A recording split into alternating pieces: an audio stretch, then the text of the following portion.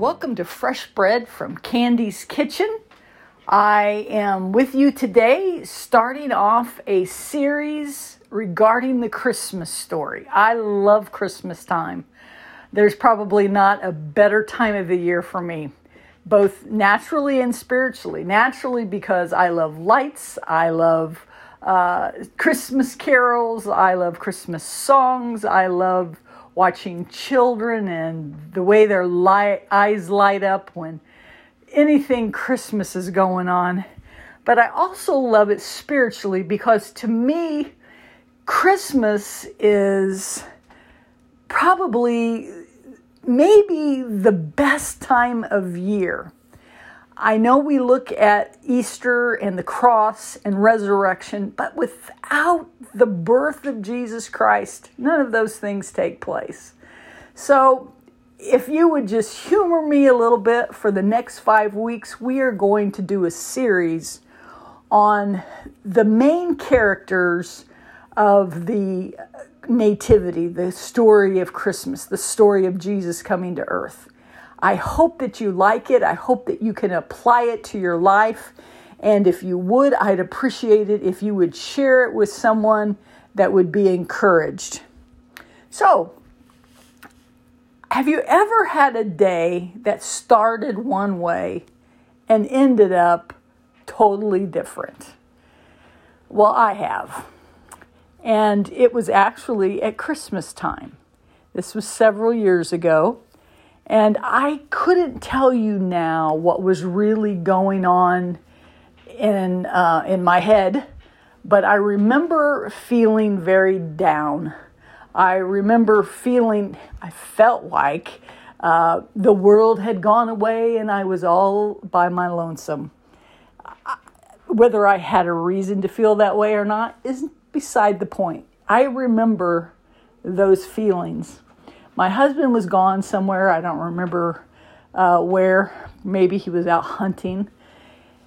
But I was here by myself, and to try to get myself in a good mood, I pulled out the Christmas wrap and put on some Christmas music. I still had my pajamas on. I hadn't combed my hair. I hadn't brushed my teeth. And I was just going to wrap some presents while feeling sorry for myself. I know I shouldn't be talking about things like that, but I'm talking about an ordinary day that turned into an extraordinary day.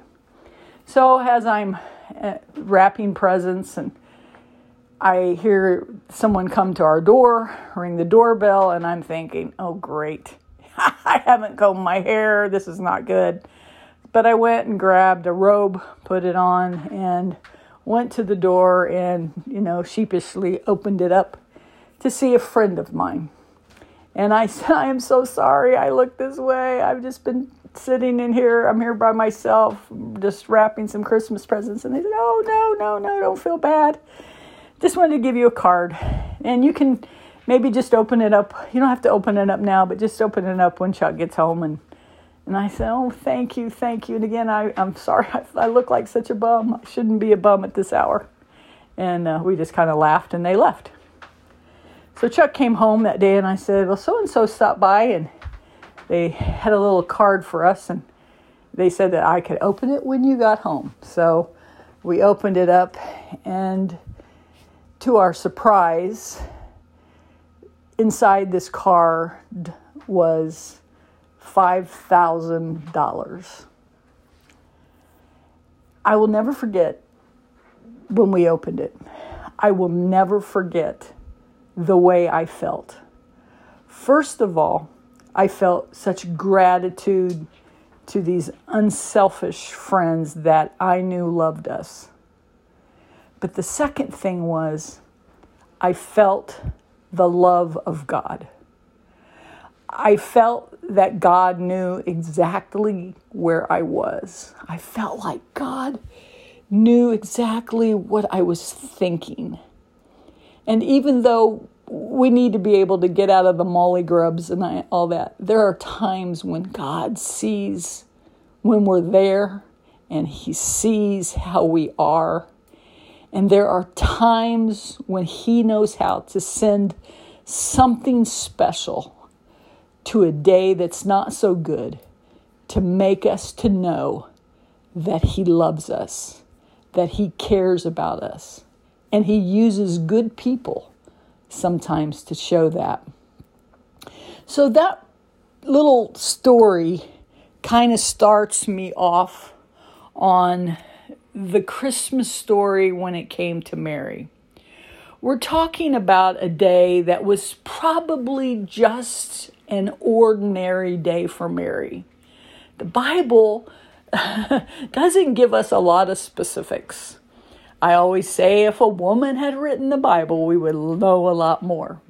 But we know enough. And what we know is that what appears to be just an ordinary day in the life of Mary turned out to be an extraordinary day. Because what she was doing at the moment, and I'm going to say she was at the well, was getting ready to turn into something very different. The earth at that point in time, Jerusalem and the area where the Jewish people lived, was ruled by the Roman Empire. And it was a very harsh ruling. They did not have a real love for the Jewish people, and so life was rather tough. To add on top of that, the Jewish people were living at a time that was connected to past times. And I didn't say that real well, but if you go back to the Old Testament at the book of Malachi, God was like really upset with his people. And he had delivered his people over and over again throughout the Old Testament. But he got to a point in Malachi where he was upset with the people. He was upset with the priesthood. He was just kind of done with them. And so God, I don't understand how this all works, but for the next 400 years, scholars would refer to it as the years of silence, 400 years of silence. It appears that God just signed off.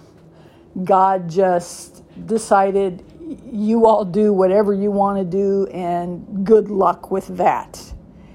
And it appears that God doesn't have anything to do with his people.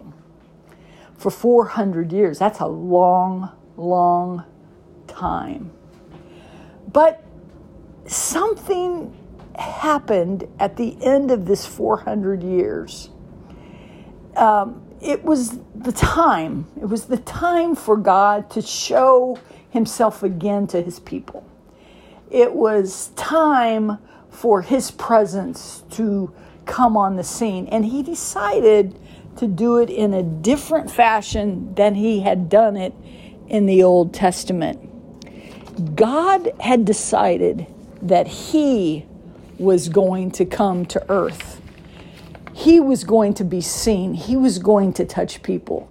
He was going to come and eventually die for people. And so it's at the end of this 400 years in a time that seemed to be just another ordinary day, an ordinary day in the 400 years where God has decided he's not going to be talking to people. But it's at the end of this 400 years that God decides to do something different. Now, the timing of God is interesting to everyone that's listening to me, because I think I know what God should do and when he should do it, and you probably feel the same way. But God, in his wisdom and in his knowledge, he knows exactly when to do what he needs to do. And so here we are, in the end of this 400 years of silence, and God, who appeared to not have anything to do with mankind, has all of a sudden kind of like awakened. But you know, while there was 400 years of silence, God wasn't speaking to prophets. He wasn't speaking to priests. He wasn't speaking to Abraham and Moses. while he may not have been speaking, he was watching. He was watching over his people. There's an old song that says, his eye is on the sparrow, and I know he watches me. The God who never did slumber, that never did sleep, was quiet, but he was watchful. I'm thankful for that, because I'm thankful in my life that God always sees. And when the time is right, he's going to do something about that. So this 400 years was coming to a close, and God was getting ready to speak in this different and powerful way. The time was right. God's people, like I said, they were under harsh Roman rule. But the one good thing that came out of that was that the Romans built roads at that time, which eventually, when Jesus was here, made it very easy for him to preach and teach around the Jewish world of that time. So it was just the right time for this 400 years of silence to come to an end. So we know that we can't say what this day will bring or that day will bring. That's the reason we always say, and the Lord will, this will happen or not happen. But how did this ending of the 400 years of silence come about? We don't really know about this specific day. But I imagine, like I've said, it probably was a normal day that just ended up abnormally. There was a young Jewish girl. We don't know a lot about her. We don't know the name of her parents. There is oral Jewish tradition that gives names to her parents and tries to make some miraculous story about her birth, but it's not in Scripture, and so I don't really buy it too much. But there's a young Jewish girl, and we do know that she was betrothed to a man by the name of Joseph. Betrothed would be, the word we would use here would be engaged. She was engaged, and there was about 9 to 12 months where the bride-to-be would make herself ready, which that kind of tells us a little bit about, while we're getting ready for our bridegroom to come, we're to be making ourselves ready. And she would get all her clothes together, and she would make her body ready. She would, have oils and creams and all that kind of stuff. It would have been a great time to have been betrothed back in the time. So here's this young Jewish girl. She's betrothed to this young man, Joseph, not yet brought home. And her day probably is just starting out as just a normal day. Maybe she's whistling. Maybe she's happy. Maybe she's going to the well to get water for washing clothes or washing for their bodies, or who knows why she went to the well, just for drinking water. And so she's there when all of a sudden this ordinary life, this life that was probably very unsuspecting, was changed, and something very extraordinary happened. An angel by the name of Gabriel, and we've all heard of him, just stepped down into her world. And this was not something that had happened to anybody recently, because remember, 400 years of silence. God wasn't speaking through dreams. He wasn't speaking through angels. He wasn't speaking through prophets. And so this coming of this angel stepping into the world of Mary was something totally unexpected. She was not the first person to hear from heaven during this time period, because Zacharias had heard from him, but that was just recently. And Mary wouldn't have known that because of the distance, and since they didn't have cell phones and those kinds of things. But she was the second person after 400 years of silence for God to speak to through an angelic being. So my guess is that Mary is rather frightened at the sight of this angel, even though we don't know for sure. if this angel had wings, or if this angel, like some of the theophany in the Old Testament, maybe just looked like a man. But what we do know is that this angel interrupts Mary's ordinary day with something extraordinary. She must have been frightened, and the angel says to her, "Hail." Some people say it's like hello or rejoice or, like high five, hail. Then he says, "You are highly favored and the Lord is with you. You are blessed among all the people." Now, I don't know about you, but if somebody came up to me and said those things, I would be like, what in the world is going on? Are you crazy? I mean, what's happening? But it must have rocked her world and probably frightened her at the same time, because he says, "Fear not, Mary." And that right there would have just made my mind just go spinning. How does this angel know my name? How does this angel know to say to me, "Don't fear," when he's just said to me that I'm highly favored and the Lord is with me? The Lord is with me? I mean, God hasn't spoken to anybody for 400 years. Why would he be with me? Or, it's what I've said before. While he was silent, he was very well aware of what was going on. And he knew that God was with her, and he wanted Mary to know God is with you. You're favored by God. You're blessed among people. God's chosen you, in other words. But heaven knew her name. And I can't help but look at this story and say, in those times and in those moments when God is silent, when those ordinary days maybe seem just depressing, and there are days that seem depressing, when those ordinary days you just wish that you could sit down and have a cup of tea with Jesus, but he seems so far away. He seems like he's in that silent mode. And yet I take courage in the fact that this angel Gabriel knew her name, Mary. God knows our name. God knows our address. God knows what's going on in our life.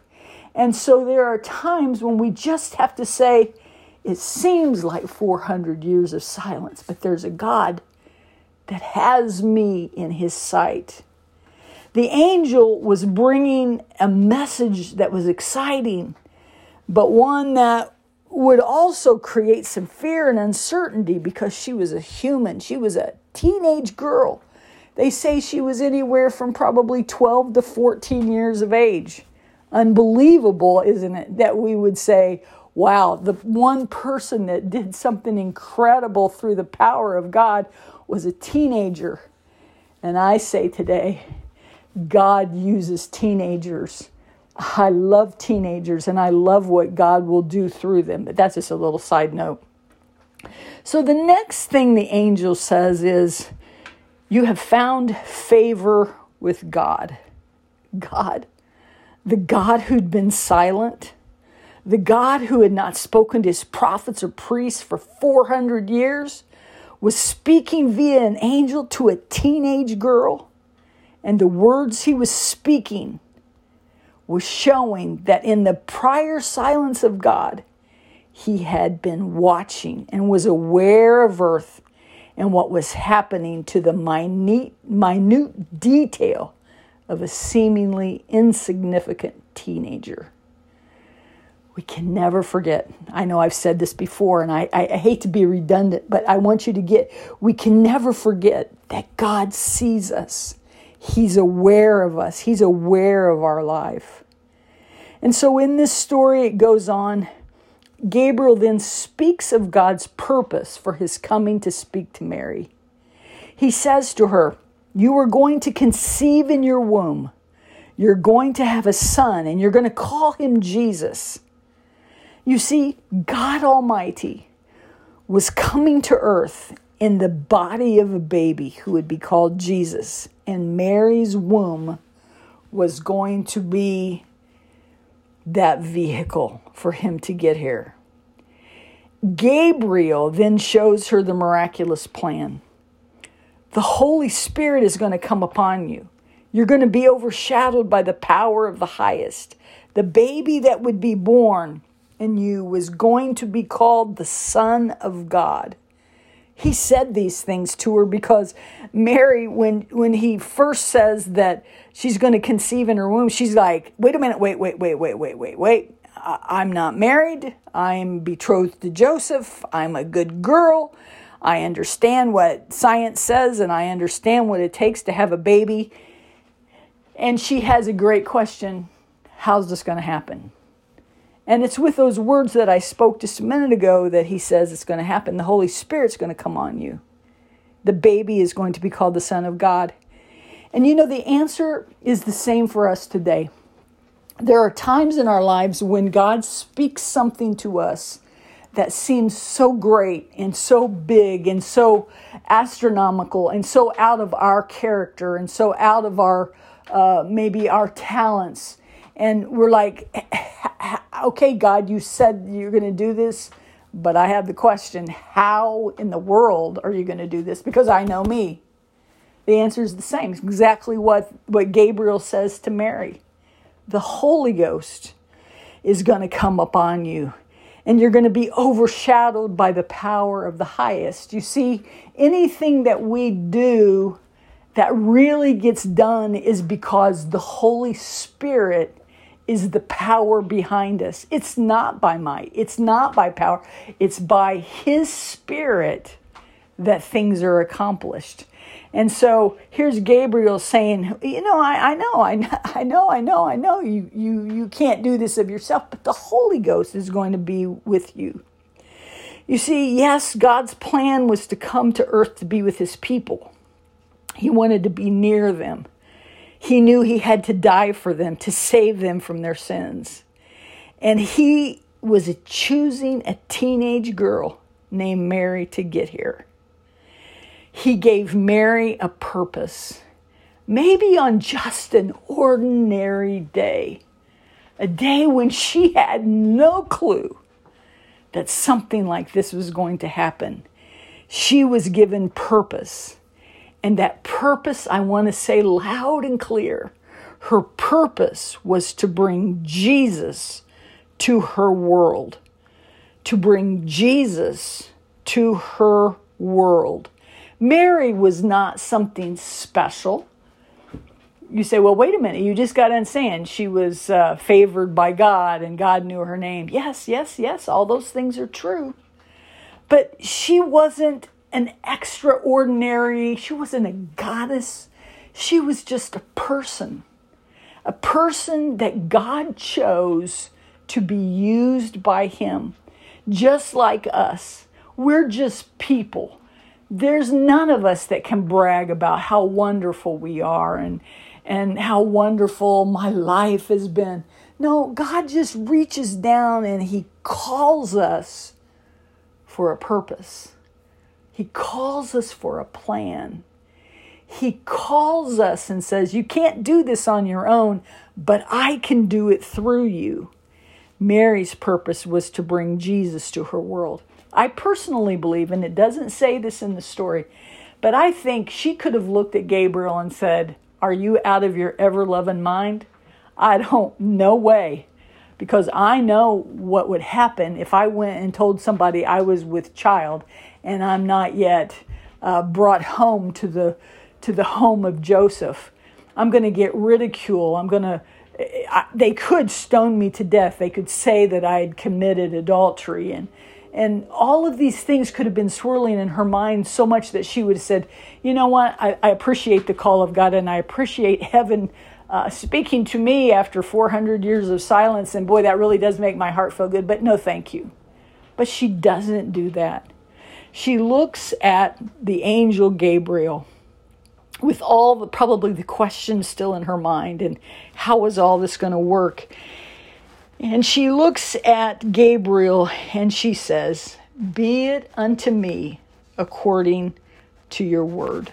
In other words, if God wants me to do this, if God promises that he will be with me, then I will be a willing vessel here. I'll be happy to bring Jesus to my world.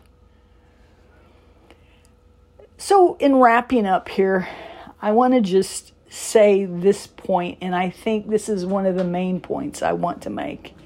And that is, we are the same as Mary. There's nothing about us that makes us so special to do the work of God. It's awesome that he would want to reach down and use us. The work I'm thinking of today, though, is the same work that Mary had. No, he's not going to impregnate us and there's not going to be another baby born, because it doesn't need to be born.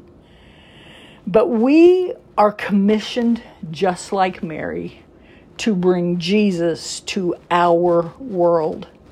There's a world out amongst us that doesn't know Jesus. A lot of people know Jesus, but a lot of people don't know Jesus. Jesus said he came to seek and to save that which was lost. He's not willing that any should perish. And so, you know what? He wants to get into the lives of other people. And you know how he does that generally? Through you and through me.